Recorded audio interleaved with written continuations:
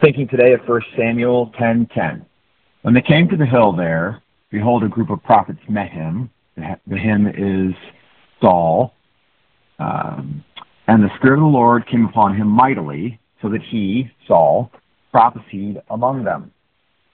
Here Saul's with a group of prophets and begins to prophesy. He was speaking on behalf of God. He was telling it like it is. He was doing what they do. This was surely a great day for him. It didn't make him a prophet. He wasn't a priest. He was going to be king. In the verses following, they'll be asking if he is among the prophets. But doing what someone else can do doesn't make you one of them.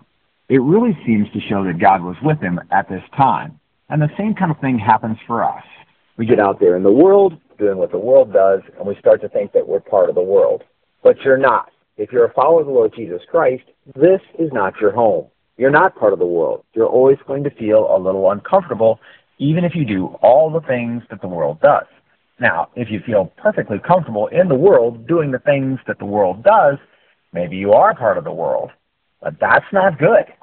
Jesus came, died on the cross, and rose again on the third day to demonstrate to us that he had paid for sins and bought for us new life.